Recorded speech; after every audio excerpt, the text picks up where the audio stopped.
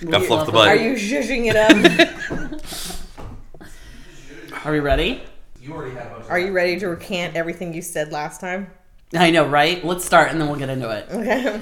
Oh, are we going to do an update to that case? We're going to do an update to that case.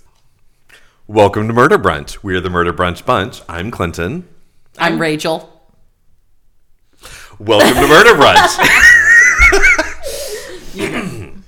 Welcome to Murder Brunch. We're the Murder Brunch Bunch. I'm Clinton. I'm Joe. And I'm Rachel. And this is the podcast where we bring you two tales of murder and mayhem and discuss where a killer lies on Dr. Stone's scale of evil. Perfection. I think that was Clinton, really good. Clinton does it the best. Clinton does it the best. I We think- should make him do it. Yeah, I think he should do it from now on. From now on. That's your job. All right. I am the voice of Murder Brunch. Absolutely. I don't want that role. But can you do it like in a whisper next time? Like sultry. Welcome to Murder Brunch. I think we're going to give off the wrong vibes about what we're into. All I could think of, I like imagined in my mind is Ruby Rod from The Fifth Element. Are we green? Yeah. Super green. So, what's going on? Not a whole lot. What's going on with you? We should probably tell our listeners that we are recording this after the holidays, Yes. The Thanksgiving holidays, and we have been eating a lot of leftovers, and we are... And we're a bit rusty because we had other conflicts as well, so it's been a couple of weeks since we've been able to record. We are ready for a nap. We are ready for a nap. I'm ready for a nap. Murder nap. Murder nap.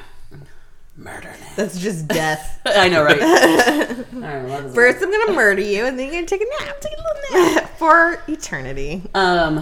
Okay, well, first, let's do an update. Yes. As you might have heard, listener, on it was our last episode, right? Mm-hmm.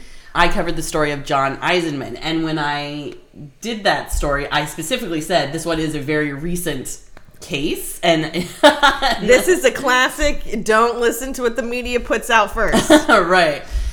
So this is the one, just to refresh your memory, where a dad allegedly killed his daughter's boyfriend because the boyfriend had trafficked the daughter into a sex ring.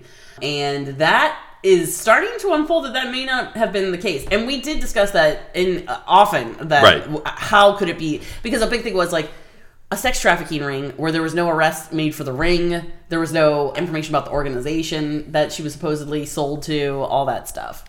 So it looks to be like that may not have been the real story. So certain things are starting to come out in the media that may make us change his scale level, right? Yeah, and so now I feel really bad because we kept on calling the victim in this like a piece of shit. We It's did. like, and I feel bad because I mean, you know, you go off of what people are telling you. You try to find reputable sources, but you know, sometimes you don't know the whole story. And now it's like he's got cerebral palsy and Yes, his mother has come forward to say that her son, Andrew Sorensen, the boyfriend, has cerebral palsy, had a very low IQ. He was basically disabled and not capable of trafficking anyone, let alone even being the girl's boyfriend. Like even that's coming to question on whether they even had a relationship or not. So we're going to just follow this case and see where it goes and see what develops. And but obviously it is not what was presented. What's his name? Eisenman. It is not what Eisenman stated to the police, and so obviously he is going to be bumped up a few levels. Yeah, on our scale. So he'll be our first one, I think, that will get moved on the scale when we have the final. I guess maybe we'll wait till after the trial. Like this might be a couple of years before we actually get to decide. But yeah, I think we'll have to move him eventually. Mm-hmm. So for right now, we'll put him on the board with a very big bright star asterisk, question marks. Yeah, he's going to move. But it is wild that that's all coming out now. It's I'm very curious to see where this is going. It's crazy that that's the the story that he chose to present to the world. Yeah, like that Well, was because, like, clearly... And they said, Because like, Trump's like us. Yeah, no. Everybody wanted to believe that story Yeah. because they love the idea of someone getting revenge for something terrible. And when these new articles started coming out, a lot of law enforcement people have come forward saying, like, that doesn't happen. Like, everybody wants to be the guy who saves their daughter from a sex trafficking ring, but they're like, the actual numbers of times that has happened are nil. Like, it doesn't... Dads just are not able to do those kinds of things. So, So wear your jorts. yeah. Put on your polo. I don't know what's going to stay happen. home. My initial reaction is that maybe this girl and the boy did have a relationship, and the dad didn't like it because of who the boy was. I don't know yet. I don't know. And it, you know, it may, being that he had these issues, if, you know, that's true. That's true. I mean, If that's even true, but if he had these issues, he may, the kid, Andrew, may have been under a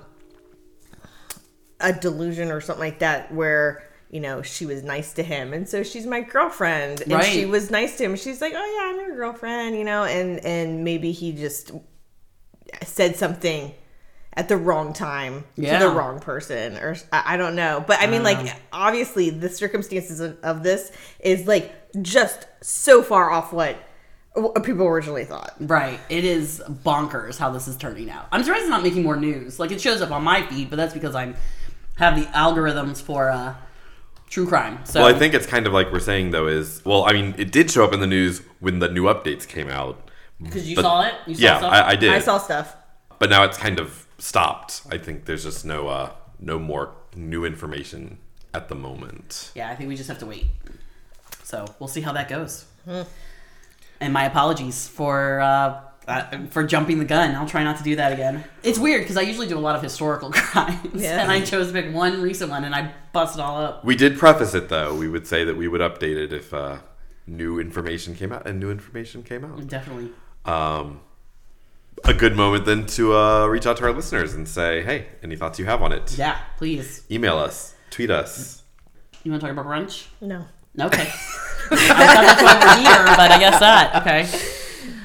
We have a very low-key brunch because, as Clinton mentioned, it is right after Thanksgiving, and we are just I feel like still full. Instead of low-key, I think it's just right. Yeah, that's true. We do go overboard quite a bit. This is probably a good one. So we have breakfast sandwiches, which are delish, and sweet potato casserole from Clinton's Thanksgiving. This is an old 50s recipe from my grandparents. 50s? Wow, Yeah. that's impressive. It's a lot of butter and a lot of sugar. That's all you Oh really yeah, need. didn't it was like 3 bar? Like, It was things it was butter? 2 full sticks of butter and a cup of sugar and a cup of brown sugar. Oh my gosh. On top of all the sweet potato and stuff. It was great. It was delicious. And then cookies. We got a bunch of cookies. And we're doing coffee drinks today. Boozy coffee. Well, mine's boozy. Yeah, Clinton's is boozy. Joe and I are abstaining. Yeah, it's just assorted coffees for today, which, you know, that's brunchy. Brunchy. You're brunchy. Thank you. You're brunchy. Thanks. Meaning refreshing and overpriced. And pretentious. Sounds about right. All right, so shall we get into our first story? Yes, please. Okay, this is our story in which we will rank this killer on the scale of evil. Are you ready? I am ready. Are you ready? I'm Are ready. we all brunchy? I'm brunched. Okay. The time, 1984. Everything happens in 84. I think they wrote a book about that. The place, Kerrville, Texas. Little Chelsea McClellan arrives at her pediatrician's office for a routine checkup and to receive a round of shots. These shots were administered by the pediatric certified vocational nurse on duty, Janine Jones.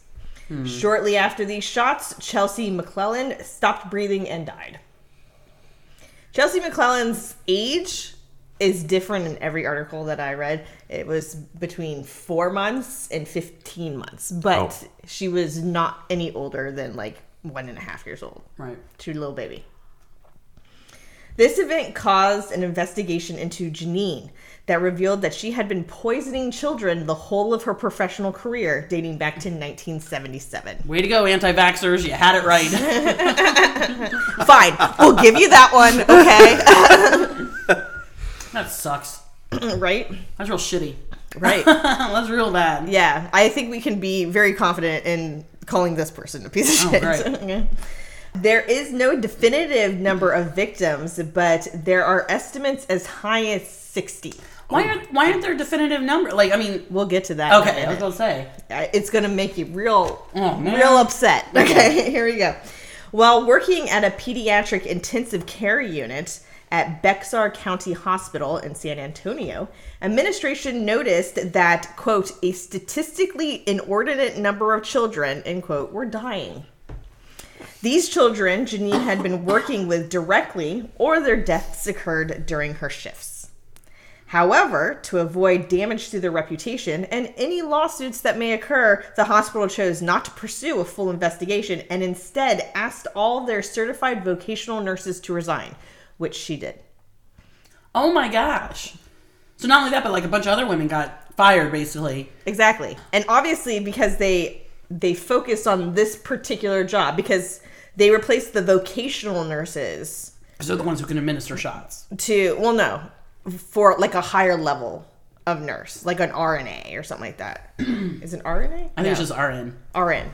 RNA is like DNA, but something else. We're smart. Science. All right.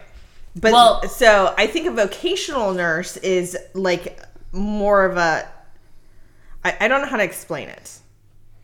Is it a rank that even still exists? I don't know. You don't really hear about a vocational nurse. Because vocational makes me think that it's almost like a trade rather than... Yeah. Yes. Clinton comes to the floor. A licensed vocational nurse, LVN, is known as a licensed practical nurse, LPN, or vocational nurse, is someone who works in a hospital to care for disabled, sick, or otherwise injured patients. So it's just an all-type nurse. It's a nurse. Yeah. As far as the difference between vocational and... RN. A registered nurse RN has to have an associate degree in nursing, but often will be enrolled in a 4-year Bachelor of Science nursing program. So it looks like the vocational is less schooling. Yeah. Okay. That's what I was thinking. Where they learn a certain... Like, because she was always pediatrics. Yeah. So maybe it's like you learn this nursing... Maybe you can't do all the different things, but it's in pediatrics, and that's all you do. This is like when the church shuffled around those priests, but worse because kids are actually dying. Like, you know what I mean? Like the fact that this hospital I'm trying to figure out if it's worse. I feel like it's worse because kids are dying. At least when the priests were doing their terrible, terrible deeds, those kids lived. Yeah, they had to deal with that the rest of their lives. Yeah, they did, but they weren't dead. Yeah. Either way, it's still shitty. Yes. Okay, so she resigned at the hospital, but after this, Janine took a position in Kerrville at a pediatric clinic. So it's that thing like cops do it and stuff like that, where they get move a county over. Fired but not fired, but then they just go to another place and get the same job because there's no little tab on their file that says, "Hey, by the way, they might like beat people to death." It was there that the doctor at this clinic discovered a puncture mark in a bottle of. Oh man, I looked it up and I didn't write down how you pronounce it. I think it's like sucoline. Whatever. Yeah. Okay, it's a medicine. Yeah. Okay, so she found a puncture mark in a bottle of drugs. Okay. This bottle was located in the storage area of the clinic to which only the doctor and Janine had access to. When the contents of the bottle were later analyzed? Mm-hmm. Are we all ready to analyze? Get those knees up. Later, what's the word I'm looking for? Analyze. Yes, gotta start with that anal. That's right. Okay, so when it was later analyzed, it was discovered that the drug had been diluted in what would seem in an effort to make the bottle appear full. However, in fact, only 20% of the solution was that particular drug, which means 80% of it was missing. Mm-hmm. Ooh. Pause. Succinylcholine. Succinylcholine. Succinylcholine. Succinylcholine. I don't like how she says it. Choline. All right. Okay. So at this clinic alone, Janine would be charged with the poisoning of 6 children. She would use medications that would cause paralysis of all the skeletal muscles, including those responsible for breathing. It is thought, though unconfirmed, that she would give the children an overdose of the medicine with the intention of reviving them and being seen as a hero. But many had so much drug used on them that it would be impossible to revive them, and the others would not be able to recover from the internal damage that would occur from the poisoning. Yeah, she just wanted to kill people. Exactly. I mean, if her motive was that, she was terrible at it. Yeah. Because everybody died. She didn't save anybody. In 1985, Janine Jones went to trial for the murder of Chelsea McClellan and had a second trial that year for harming a 4-month-old Ronaldo Santos by injecting him with a blood thinner. Fortunately, Ronaldo survived. She was sentenced to 99 years and 60 years, respectively. However, due to a law that has since been done away with, she was scheduled for a mandatory release in 2018. In June of 2017, Janine Jones was charged with the deaths of 5 children from her time at the San Antonio hospital. In January 2020, Jones pled guilty to one of the charges and took a plea deal that would keep her in jail but would allow her to be eligible for parole in 2037 when she is the age of 87. Odds of getting parole are slim, as every time she has come up for it, the families of the victims are there to testify. So most likely, Janine Jones will die in prison. Good. Why? Your question from earlier. Why don't we know how many children? Why don't we know how many children? Because when she, in 1985, when she had these 2 trials, Yeah. and it was discovered that she had poisoned and killed these 2, well, the one girl, and then tried to poison and kill the little boy, and he was like 4 months old. Right. The hospitals and doctors that worked for her destroyed the records. Oh. Because they didn't want to be seen as Because they negligent. didn't want ties. So when they did more investigating into her, there were no records to see who she had been working with, at what time she was working at those hospitals, nothing like that. So like the fact that it took so many years, 2017, to charge her with 5 deaths from the 80s, I mean, that probably took a lot of effort and research to actually get evidence of those 5 kids. Which probably means that those doctors did know something. Oh yeah, no, And they there were plenty of people who had red flags on her. What the fuck? Yeah, and so I don't know how you... which is, I mean, especially- like that was like my earlier point where it's like they only said certified vocational nurses need to Right. resign because they knew it was her. Yeah. And they just wanted a blanket thing to get rid of her, everybody around her so that they couldn't say, well, it's her fault. I don't know how you, especially a healthcare worker, I don't know how you live with yourself knowing that you were a party to those kinds of actions. That you allowed that to happen. Because, I don't know, because the people who are actually making those decisions are the ones who aren't healthcare workers. Ugh. They're the ones who make money off of healthcare workers. That's sick. That's so gross. Yeah, and I mean, it's like, oh well, if people lose confidence in the hospital, then they won't come here, and people blah blah blah bullshit, right? No, it's you don't lose confidence in a building. Yeah. You lose confidence in people hiring shitty people. Mm-hmm. There is a hospital near us that I don't want to go to only because they have shitty people working there. This is a fun story. Well, it's interesting too We were just speaking about vaccinations. because I'm almost positive Dr. Stone has a whole section about Angel of Deaths, kind of, because this is a well-known, like, of nurses and doctors who do this kind of thing, right? But Does she qualify? Because typically it's people who start out, at least, just helping very sick members of society along. Right. They feel like they're saving them from anguish and pain. Whereas for this, it just seems like she just got off on Because killing kids. nobody was like so. I mean, like Chelsea McClellan wasn't sick at Right. all. And she, like, do you have anything about her background? Like, who is this woman? Like, why would she... She didn't really have much. Like, Did she show any remorse at the trials or anything like that? no, I mean, like, and even that, what they described as, oh, she wanted the attention of being a hero and stuff like that. She never said that. That came out, that was her defense case. No, they didn't even use that as a defense. So that's kind of just like, oh, this is why she must have done it. However, I didn't find in any of the things that I've read an instance where she saved a kid, and everyone's like, oh my gosh, she's amazing. Right. There's a lot of instances that her bosses sent glowing recommendations and reports about her, but that's simply because they wanted her out of their system, right?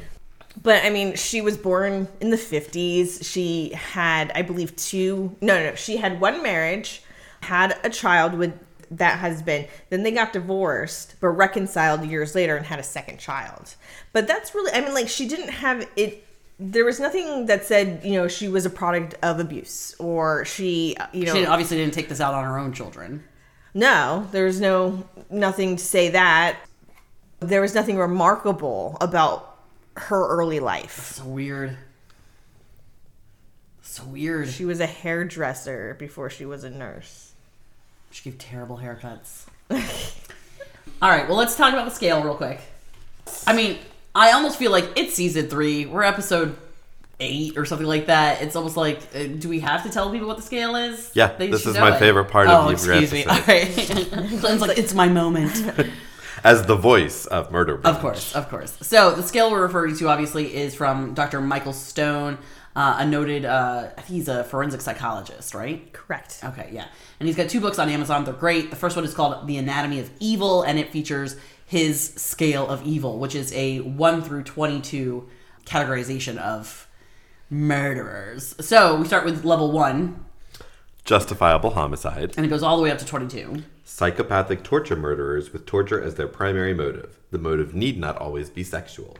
And we're going to decide where Nurse Judy? No, what's her name? Janine Jones. And Janine Jones falls. Ugh. She's just the worst. Like I honestly feel like we just don't even have enough information. Like, she just seems malignant. You know what I mean? Like, she just went around killing kids. Like, there's no motive. There's no reason behind it. Yeah. The crazier thing, though, is still just to think that, like think of your job, and let's say you made a mistake every time. They're like, let's say all your job was just filing paperwork, and they're like, this A file is in the Z every time, and then it's just like, but no one noticed it. Like, it's just like, well, I would imagine she's not killing every child who comes her way. She probably at least spaced it out to she's only killing a quote, a statistically inordinate number of children. But just probably to throw off the scent a tiny bit. Right. She's probably not doing it for every but kid. even just like, oh no, I know. Once you hit 5 kids, I mean, it's just like. I think there was a story, I could be mixing this up, but I think it was a story where it got to the point where everyone was like, if she was on shift, everyone's like, someone's gonna die. Ugh, gross. Yeah. Okay, but not knowing anything about her, I think it's really hard. I mean, we're just going with basically her murders. Mm-hmm. Well, I think we could add a torture element because several of the kids she ended up paralyzing or ruining their internal organs. Mm-hmm. So it wasn't just death. It wasn't a fast death. I think that's considered for torture. She wanted them to feel pain. I don't know if she did. She was a nurse. She had access to other chemicals that would have been a quick death, I feel like. I mean, a lot of it was I don't know if it was a quick death. Because being that she used paralytics, right? Yeah. They would have died of suffocation. Yeah. So that's what I mean is, like, I feel like her choice of medication is very telling. I'm going with the clues we got, Clinton. We don't have a whole lot. I know. All right. So first, unfortunately, there is no whether your victims are innocent children or not. That's not like a thing here. So for our listeners, the way that the scale reads is the amount of psychopathy and sadistic nature of your killings. So that even some down at the bottom don't necessarily have to kill at all. If they are in it for the torture, they're considered more evil than someone that might just kill somebody. So let's see here. I do know that in Anatomy of Evil, Dr. Stone generally puts Angels of Death at level 11, I believe. That's the killers of people in the way. However, I wouldn't classify her. No, I don't know if I'd classify Angels of Death as well, I'm not Michael Stone, obviously, but I don't know if I'd put them at 11. I don't think she's an Angels of Death because, like you said, she's not killing cancer-ridden children. She's killing very healthy, normal babies. So my first thought is 15 psychopathic, cold-blooded spree of multiple murderers. It does feel very cold-blooded. There's no information about her taking it out on, parents who wronged her or anything like that. It feels very, like, methodical. Yeah, and it doesn't seem... There was no, like... It didn't seem to matter. Yeah. I don't know if she got some kind of thrill out of it. It just almost seemed like it was just a thing to do. One thing we haven't thought about is what if she was just a really bad nurse? What if she just was always fucking up? Like, I don't know. No. Where she really thought that this one drug was like, oh no, it's I keep good messing for it you. up with penicillin and shit. Yeah, I don't know. Okay, no, I'm sorry. Death makes me uncomfortable. You're in the wrong business. I know. Okay, 15. What else you got over there? So beyond that, 16 is psychopathic persons committing multiple vicious acts, which can include murder but doesn't have to. But then we get into like the straight up sexually perverse and torture murders. So 17 to 22. There isn't a sexual element, so that definitely takes those out. What's 14?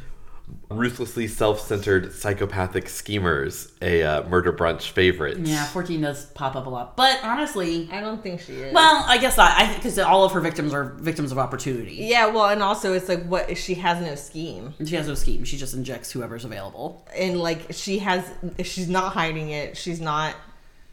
I mean, she's hiding it, but not well. Yeah. So she's a terrible schemer, if that is true. There's no real... sense that she's narcissistic or self-centered. No. In fact, if she had been doing it to save children, then the narcissism, I think, would come in. Yes. Had we seen any evidence of that actually playing out, I could see it, but... I guess 15 is really the only viable spot for her. 15 is another pretty popular one for our podcast. Right out, it's right there with our other poisoners. The Brewster ants. Well, this is pretty much that. Yeah. But it's in a less humorous setting. And didn't they rob the guys too, or no? She never robbed them. But they were poisoning. They were bad people. No, they were poisoning men because they were sad. They were sad. Yeah. They were lonely, sad men, and they were putting them out of their misery. And I wish we had more information from her. This is one of those times that I know this is going to sound kind of sick. I wish she had written a tell-all book or something like that, or some true crime doc had interviewed her or something, because I really would love to know why. Why would you do this? Why would you do this terrible thing? I think she's keeping that like to herself, because there are a couple articles that I read that specifically said her motive is still unknown. That is definitively. So weird. Well, then I guess we don't have much of a choice but to put her at 15. I mean, this is the sheer act. Yeah. Of poisoning children. And so many. Which, I mean, I know that the body count doesn't necessarily contribute, but but it is one of those things where she's a serial killer. Yeah. Right? She's a prolific one, because even if it was just the 11 that she has been charged for, I think there was like a total of 11 that they have like records on her. But that's just the ones that they can definitively prove. But they feel like it's more towards like 40s to 60 children. But they just can't prove it. Yeah. I wonder how many parents came forward afterward and was like, I think it was my kid. Maybe that's one of the reasons why they discovered that records were missing or destroyed, because there are a bunch of parents saying, hey, by the way, this happened. Yeah. Ugh, and the kid, she like paralyzed and stuff like that. Like, I wonder, so what was the timeline of her typical, like, does the child go home and this medicine starts kicking in? But it had to be at the facility. Yeah, I mean, like, so the hospital, she worked in the intensive care unit. So the kids were in the hospital for reasons. And so they died there, right? Oh, okay. Maybe she did start out as an angel of death then. If that was her first position. That's a lot of children. Because but it's intensive care. Like that is intensive. The sickest babies. It's true, but I doubt it was, again, statistically inornate right number. So those kids, there are probably plenty of kids who weren't dying. Yeah, maybe they just had a bad burn or something like that. Right. Or and then of course, but those kids died in the hospital. But when she went to the clinic and she was killing like those five kids at the clinic, or 6 kids, it was 6 kids from this particular clinic. I don't think it was very long of a process. Right. I mean, the whole thing with Chelsea McClellan is, she died within moments of receiving the shots, or she at least stopped breathing within moments. And honestly, that might have been a mistake on her part, because because if she had more kids die within moments of her getting shot, she probably would have been caught sooner. You know what I mean? Like, I feel like that one might have been the mistake that kind of tipped it over to the authorities. But previous ones, maybe they did go home, and then the parents maybe didn't even link it to the vaccinations or something like that. Maybe. In fact, I put vaccinations in quotes, something like that. I don't know. That's just awful. Like the blood thinner that she gave to the little boy, that's going to cause like a cardiac arrest. Yeah. So you wouldn't necessarily link that to getting a shot of medicine that was supposed to be for something completely different. Right. Yeah, the working in the ICU, I didn't pick up on that fact. That, I mean, it really could have been, obviously all angels of death start out as trying to help and then going too far. Mm-hmm. She could have started out like that. It might have started with one kid who was dying, and she's just trying to ease their pain or whatever. I'm not excusing her behavior. I'm trying to find reason behind what her motive Right. could possibly be. And so maybe she did start out like that, and then she just got... And then she got off on it. Yeah, no, seriously, like that's... Because there were too many deaths for her to be like, well, I'm doing this for attention. Right. I mean, she could have been psychotic. She could have been rationalizing it as like she thought the parents were unfit, or she thought she came up with a reason why she thought the children were sick or something. Or maybe she was an anti-vaxxer and she's like, oh my God, these parents are giving their kids vaccinations, and she's, and she's like, they'd be better off dead than vaccinated. I mean, like, yeah. And none of those are rational. The only thing that she ever said about her rationale was after the 6 from the clinic, she said that she was trying to like start movement to make like an ICU for children in Kerrville. But I mean, again, it's like that doesn't make any sense, because obviously if you're not there, they don't need it. Yeah. Right. So yeah, that's weird. So I mean, it's like she doesn't even know why she's doing it. Yeah. Or like she doesn't want to admit why she's doing it. When she was arrested, was she still working as a nurse from the 80s to 2017? Or was she already like retired? She was in jail. She was in jail. In 1985, she went to jail. 95, 85? 85. 85, okay. 1985, she went to jail. And then it wasn't until 2017 that they brought the other cases gotcha. Against her. Okay. So right. they put her in jail she was what, in her 30s, 40s, something like that? Yeah. Yeah. Mm-hmm. All right. Nurse Janine Jones, 15. 14. 15. No, 15. 15. With the other poisoners. All right, should we do another shitty story? We should just rename this podcast to The Shitty Story Hour. Okay, are you ready? I am ready. Okay, so our second story it's typically an unsolved crime or some kind of weird case that we do not put anyone on the scale. It's just for kicks. So here we go. I'm going to take you back to August 31st, 1961. Good year. Yeah, real good. We are in Tacoma, Washington. This is the disappearance of Anne Marie Burr. B-U-R-R, Burr. Like right. Aaron Burr. Correct, but Anne Marie. Okay. Mom is Beverly. She's a teacher, but always wanted to be a journalist. And I mentioned that because she is a driving force in this case, and it's because she's a badass. And Anne Marie's dad, Donald, is a civilian employee at the National Guard base in the town. All right, it's Labor Day weekend, and the Burr children are spending it getting ready for the upcoming school year and hanging out with their friends and, partying before the last little bit of summer. Anne is 8. She's the oldest. Then there's Julie 7, Greg 5, and Mary 3. On a couple of different articles, the kids are a little mixed up. Sometimes it says she has 2 brothers instead of 1. Sometimes it says Julie is the 3-year-old and Mary's. I don't know, but this article that I detailed the ages, I feel was the most accurate. So we're gonna go with it. Anne was invited to a sleepover that night, but Beverly wanted her to stay home since school was starting the next day. So Anne is 8 and she's the eldest. She shares a room with the 3-year-old Mary. All right. Her other 2 siblings were down in the basement that night, sleeping one more time in a makeshift fort they had made for the summer. So they're in the basement. Anne-Marie and her sister are in their room. I'm already sad because this all sounds adorable. It's very adorable. They sound like I don't know. They just sound like sweethearts. Beverly remembers chaining the front door and locking it, and Donald put their dog, Barney, on the landing of the stairs to sleep for the night. He's a Cocker Spaniel. So this is all-American cutesy family.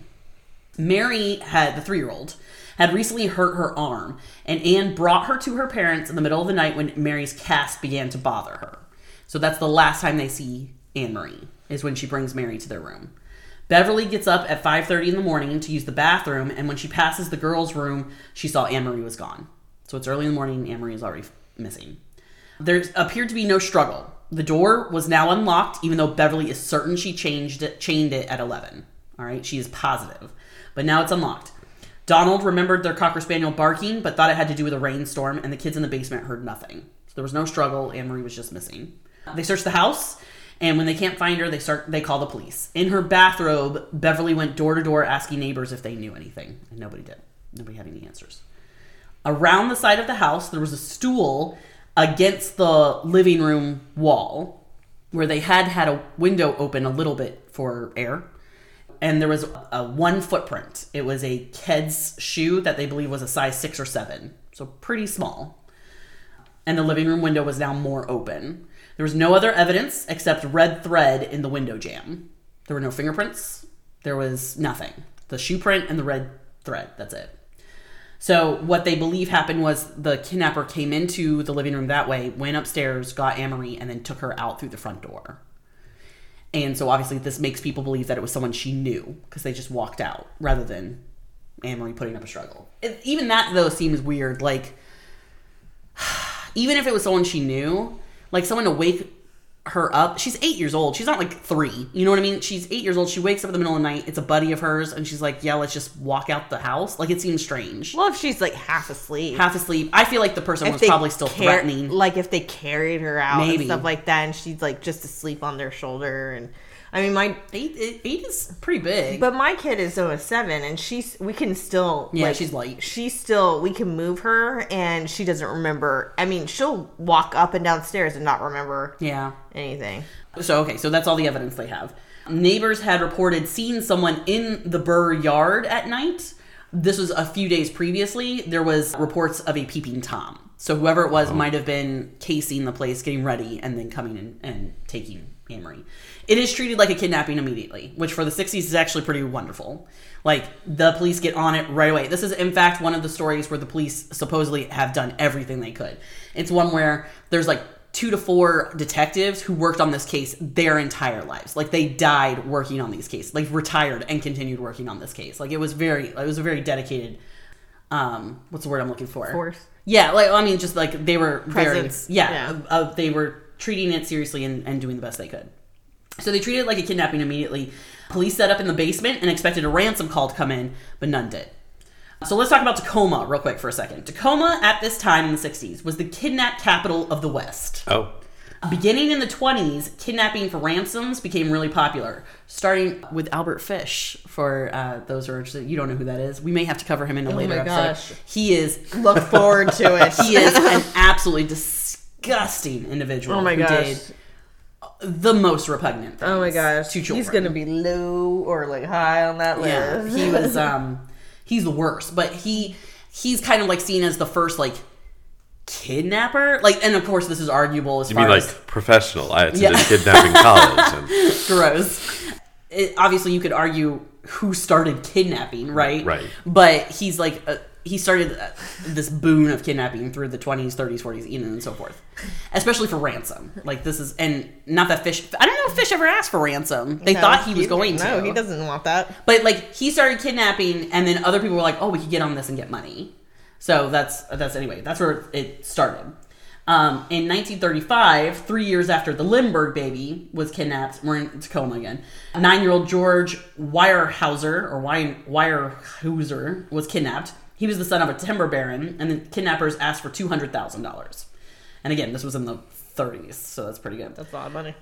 They were arrested, so they were very bad kidnappers, and the boy was fine. He was okay. A year later, 10-year-old Charlie Matson was not so lucky. He was kidnapped from his home and ransomed for $28,000 from his physician dad. So he came from a pretty good money family. But 2 weeks later, his naked body was found in a field, and that murder was never solved. So this is what's been going on in Tacoma, right? The city's police records were full of, quote, sex perverts, exhibitionists, sex oddballs, psychos, crackpots, halfwits, queers, and women with lesbian tendencies. Yeah, that was all written down in a report. This is 30s? Yeah. Well, 60s? Yeah. Okay. Yeah. So that's basically what I'm saying is that Tacoma is supposed to be seen as like this idyllic kind of suburb kind of town and everything, but it actually had this whole hotbed of... You said, I mean, it was like the all-American family home and stuff like that, but really it's just you got a bunch of queers around. It's terrible. Which of course I'm sure led to the wrong people being targeted, but what are you going to do? She likes girls, get her! Yeah. Oh, no. Okay, so Beverly, the mom... She was 8 when the Matson boy was taken, and it had always stuck with her. And then she grows up to have an 8-year-old kidnapped. Yep. So this is one of those things that... That's a worst nightmare come true, right? Exactly. Donald, her dad, never trusted some of their neighbors. He suspected there was a woman across the street who... This is that's little. There was a woman across the street who spent time in an insane asylum after giving birth to a mixed-race baby. Obviously distrustful. Obviously distrustful. Okay, so we go past that one. Yeah. Then there was another male neighbor who liked to sunbathe nude in his backyard. The neighborhood kids would visit him because he gave them candy. Oh my. Oh, okay. So I was fine. Yeah. I was fine. Did he give them candy while he was nude? I don't know. Maybe not. Maybe he just gave out candy. I don't know. I don't know. Either way, I don't know. Either way. So anyways, perfectly dressed. Yeah. I mean, 3-piece suit and giving out candy to strange children. I mean, this is also 2021 hindsight, right? People just don't talk to children. Don't talk to children. Don't give talk them to children. anything? Don't give them anything except on Halloween. Don't talk to them. Yeah. So those were and our message to children: no adult wants to talk to you. No adult wants to talk to you. So don't go near them. That's absolutely They true. don't need your help. They don't need your information. They don't want to give you anything. So those were some of the people that Donald was suspicious of.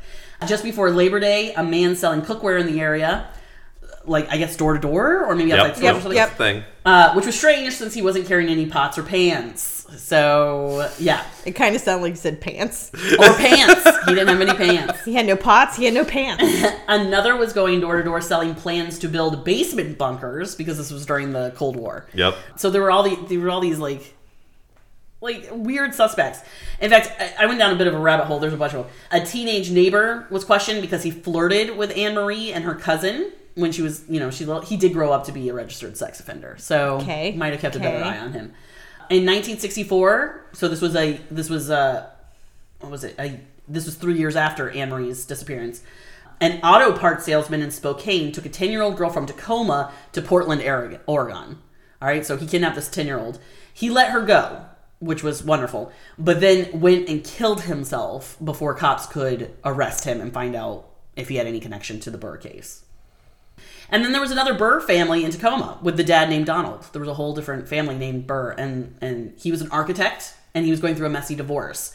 So they thought that might have gotten the kid wrong, and they were trying to kidnap and then they Donald's found kid. out Right. it was the wrong kid, so get rid of that one. Right. Yeah. But police ruled that out. They said that was a suspicion for a while, but I guess they got information that was not the case in Anne Marie's missing disappearance. That would have sucked. Yeah. That would have been like like completely pointless. Yeah. But I'm pretty sure that there are cases of that I remember reading. But anyway, during the search for Anne-Marie, like where they're actually canvassing neighborhoods and walking around and stuff like that, there was an area of construction zone, and Donald and his brother Raleigh ran into a lone teenager who was kicking dirt in a ditch, and he gave them a real weird vibe. He was, quote, smirking when I guess maybe they questioned him, and he was a smartass about it. Well, you did say he was a teenager. I know. Kicking dirt. Kicking dirt, and so they thought that was suspicious.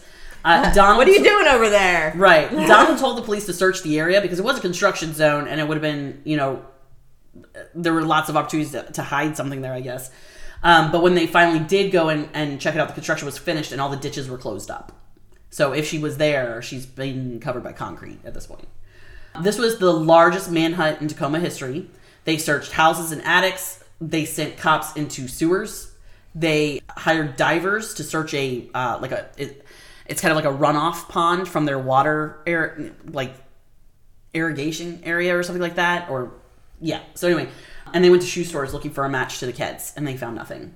The most famous suspect in this case was Ted Bundy. Okay. You know who that is, Clinton? Yes, but he didn't normally go for children. Correct. He is known for mostly co-eds and stuff like that, yeah. Donald suspected the smirking teenager he met that day in the construction zone was Ted Bundy. But he was only really certain of this after Bundy had become notorious. But here's the thing. Bundy lived in Tacoma at the time. He was 14 years old. His family had moved there to be closer to his great-uncle Jack Cowell, who was a music professor. He was actually Anne-Marie Burr's piano teacher. Oh. So Bundy did know the Burrs.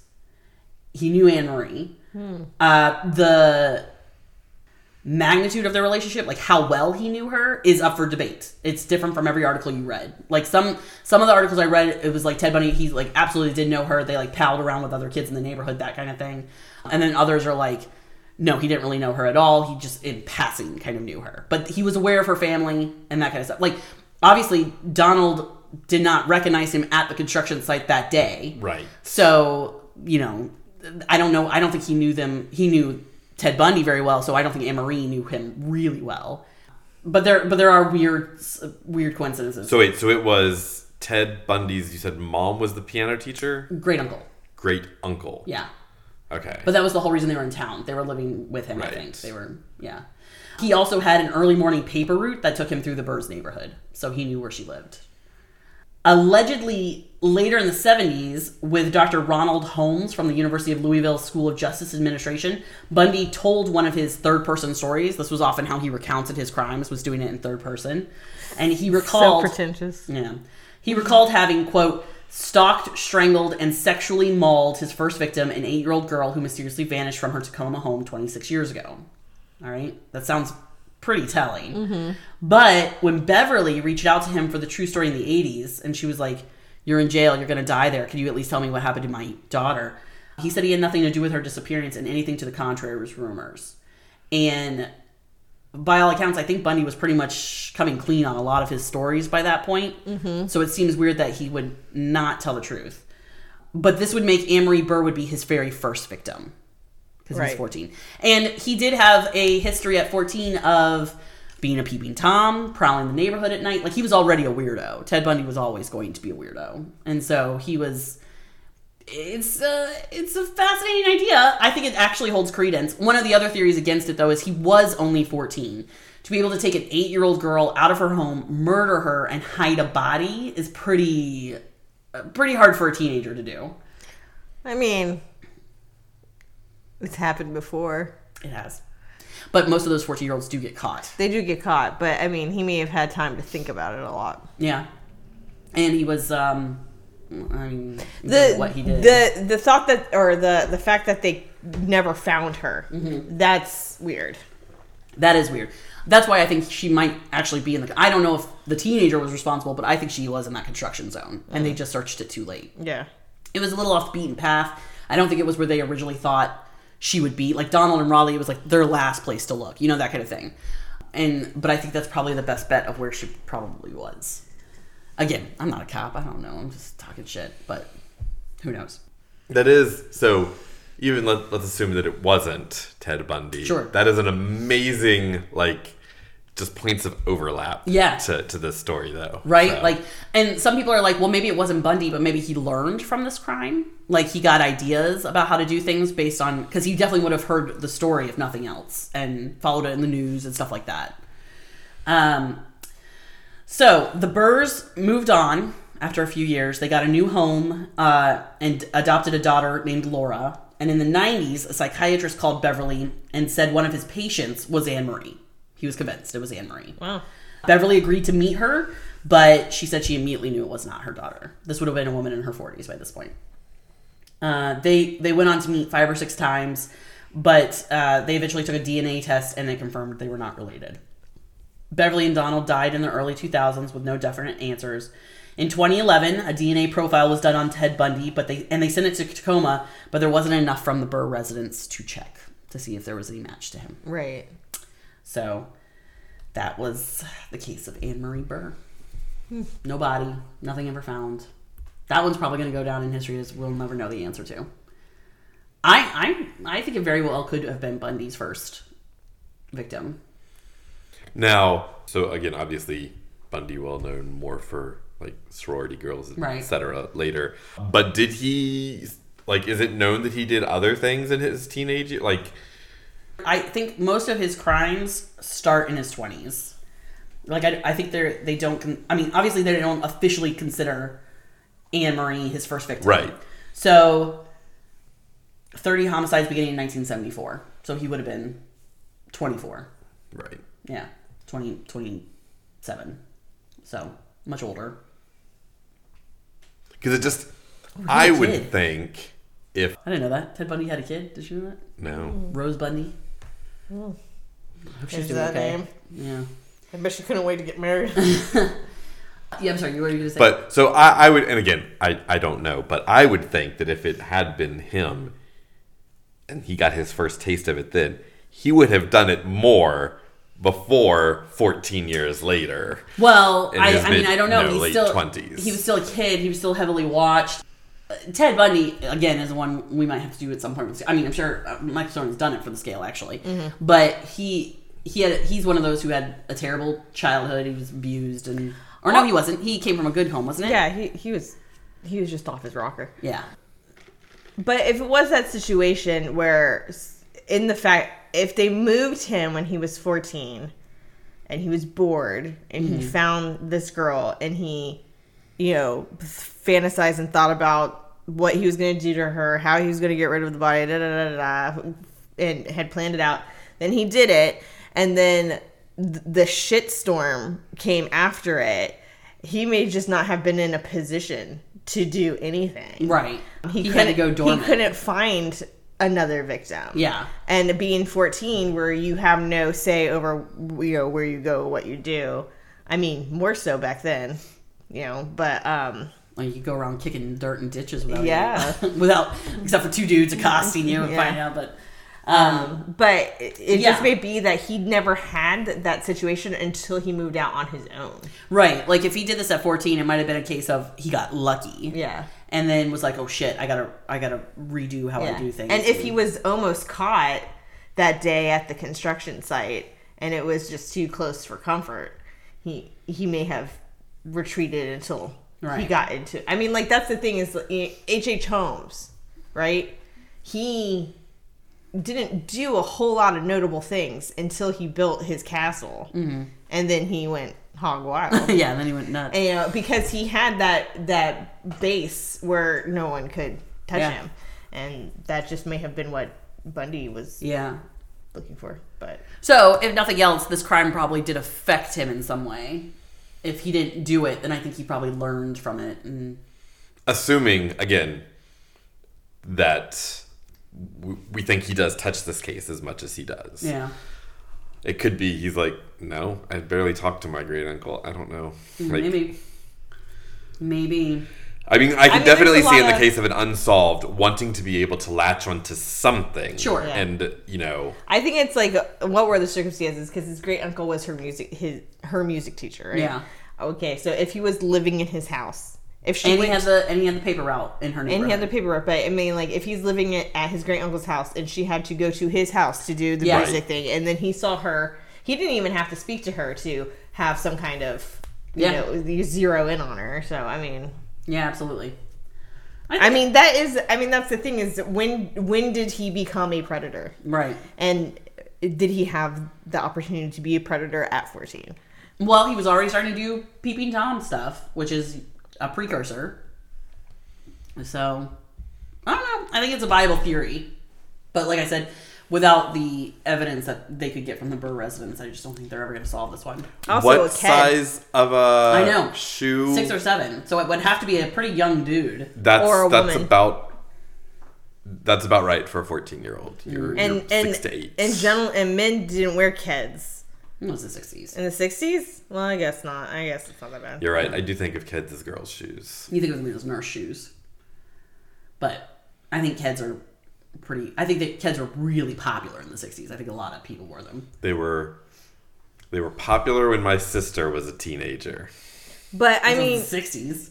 No. they not weren't that old. They weren't so popular that they could find a match. I think they were so popular they couldn't find a match. I think that was the whole thing, is that so many people bought Keds they couldn't narrow it down. I thought you said that they checked the stores and couldn't find a match. Right, they couldn't find who bought the pair that matched that. But I think that's just because they couldn't narrow down the search. And they didn't have like credit card receipts, like, you know what I mean, like probably most were paid in cash. But either way, but again, that footprint could have been left by a friend of Amory's from the previous day. You know, it may not even have been left behind by the abductor. That's just what they thought. Man, how ballsy that, like obviously, other than lacking psychopathic traits, I don't think I could sneak into somebody's house, like, while there are people in it. And a lot of people. 4 kids and 2 parents. Like, that's a lot of kids. You know? A dog. And a dog. And you snuck right... See, that was another thing, is whoever it was snuck right past the dog without... Even if the dog was barking, it wasn't enough to raise alarms with Donald. You know, he heard the barking, but didn't think it was anything... So that means that the dog was either cool with whoever this dude was, or lady, or the person was able to keep the dog silent, you know, or was able to tell Amory to come downstairs without waking anybody up. I don't know. You have a sausage in his pants. Yeah. The old sausage in your pants to get past the dog. Sausage in your pocket to get past the dog. Or, it could have been completely different and arranged ahead of time that whoever kidnapped her told her, hey, how about on this day you come meet me downstairs? Maybe that's why she sent Mary to another room, so Mary wouldn't, you know. And they did question Mary, but she was 3, so she really couldn't give them any information. So yeah, I mean, it could have been an arranged meeting, and then, I mean, shit, it could have been a boy she ran off with and got married to, and I know she was 8. I don't think that was the case. I like to think of a happy ending, but I don't think there was one for Amory. It's really sad. And yeah, and Beverly and Donald just, they worked tirelessly trying to find answers to it forever, and nothing. It's nice that they adopted a girl. Yeah. I think they always wanted a big family. Mm-hmm. So. Okay. That's it. That's all I got. And now we are finished. Yeah. Now time for our murder nap. I need a murder nap so bad. Okay, well, sources. Let's do sources. All right, so sources for my story I got them from Oxygen True Crime, True Crime Museum, and Murderpedia.org. And mine are from historybyday.com and the Charlie Project. Are you going to make notes on that napkin? I pulled it over. I don't know why. I don't know. I need to write down these sources. Join us next time. Well, no, let's just talk a little bit about socials real quick. Let's just get serious for a second. No, I mean, you can reach us at anything that says Murder Brunch. That's all our stuff. We are on Twitter, Instagram, Facebook. We have a email that is murderbrunchbunch@gmail.com. Our website is murderbrunchbunch.com. And we have a Patreon. Yep. For $5 a month, you can get an extra story from our very own Voice of Murder Brunch. Come listen to these dulcet tones. And drink recipes and little audio outtakes and stuff like that. Little cute stuff. There's a lot of outtakes, by the way. So many outtakes. I mean, I know we come off as highly professional, well edited, but there are a lot of So many. outtakes. A lot of the outtakes are And A lot of the outtakes are Rachel insisting on eating or drinking while Yes. someone else is talking. Absolutely. And that's it, right? That's all the stuff we need to cover. I think so. Watch for John Eisenman. We're keeping an eye on you. He's coming for you. Yikes. And join us next time. For more mayhem. More murder. More snacks. Bye.